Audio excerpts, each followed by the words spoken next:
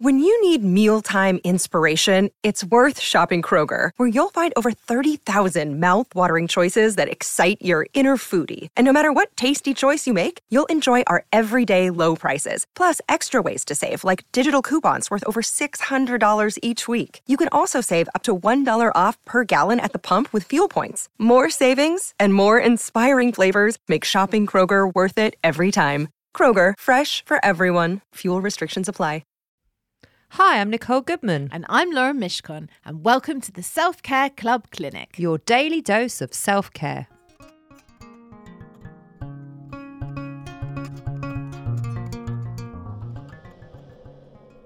Sometimes people let the same problem make them miserable for years when they could just say, so what?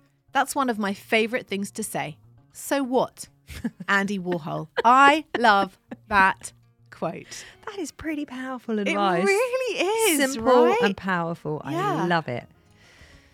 So our question of the day is from Camilla. Any advice to stop ruminating on past events? Ooh, hard one, Camilla. I know. You want to take this one or shall I? I think you start, I'll finish. Okay. The first thing I want to say, Camilla, is redirect your focus. So distract yourself from the thing that you're constantly thinking about. When you realise you're starting to ruminate, find a distraction that can break your thought cycle. Look around you, quickly choose something else to do. So try to put the thought into perspective also, right? Yeah. Just really give some sort of reality around what's really happening and check yourself. Everything's okay around you. Set your own expectations. Try to let go of negative thoughts, negative ruminating thoughts that can creep in when we question our self-worth. Praise yourself for your successes and forgive yourself for your mistakes. Constantly work on building your self-esteem by taking care of yourself and doing things that you enjoy. Yes. That's a big one. Yeah.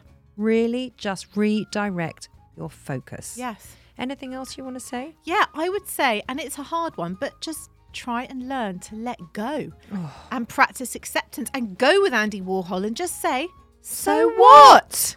I love it. And if you need a little help, if you're feeling a little down, then I would also prescribe listening to our show on joy, choosing joy. And if you fancy it, some journaling.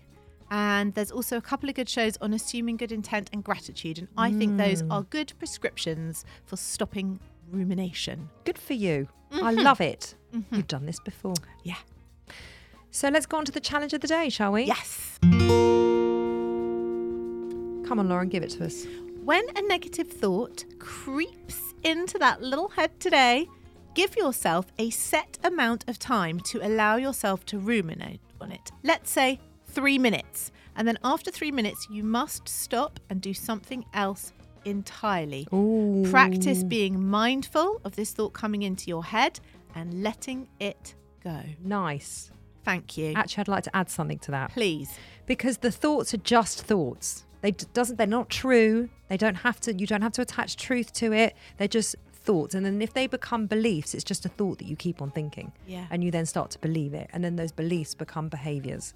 So just notice those thoughts. Don't attach anything to it. You can just really just notice them and then let them go.